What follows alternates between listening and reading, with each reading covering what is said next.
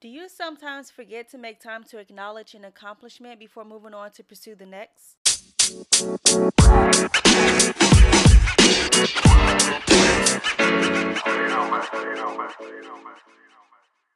Hey everybody, welcome to the Build Young Grow Wealthy podcast. My name is Walida Cherie, and I help millennials control, protect, and grow their income to one day obtain financial freedom.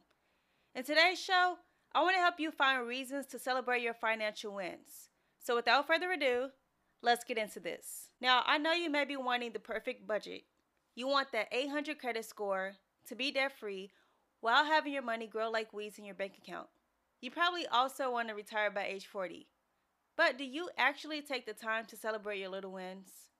For instance, if you notice that you eat out a lot and your waistline is starting to expand, and you vow that you want to start eating healthier because not only will you feel better, but it will also help you to save more money by cooking more, do you celebrate every time you cook a meal? Or let's say you get that bonus, or somebody randomly give you money, and now you have extra money to pay more on your minimum debt, or you have extra money to invest more into your investment account.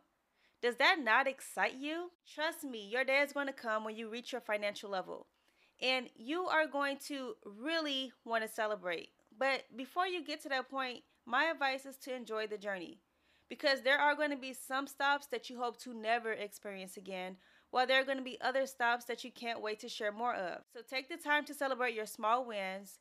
That way, you can maintain momentum and one day have a fascinating story to tell. Thanks for listening. Consider subscribing for more great content. Until then, I will talk to you next time.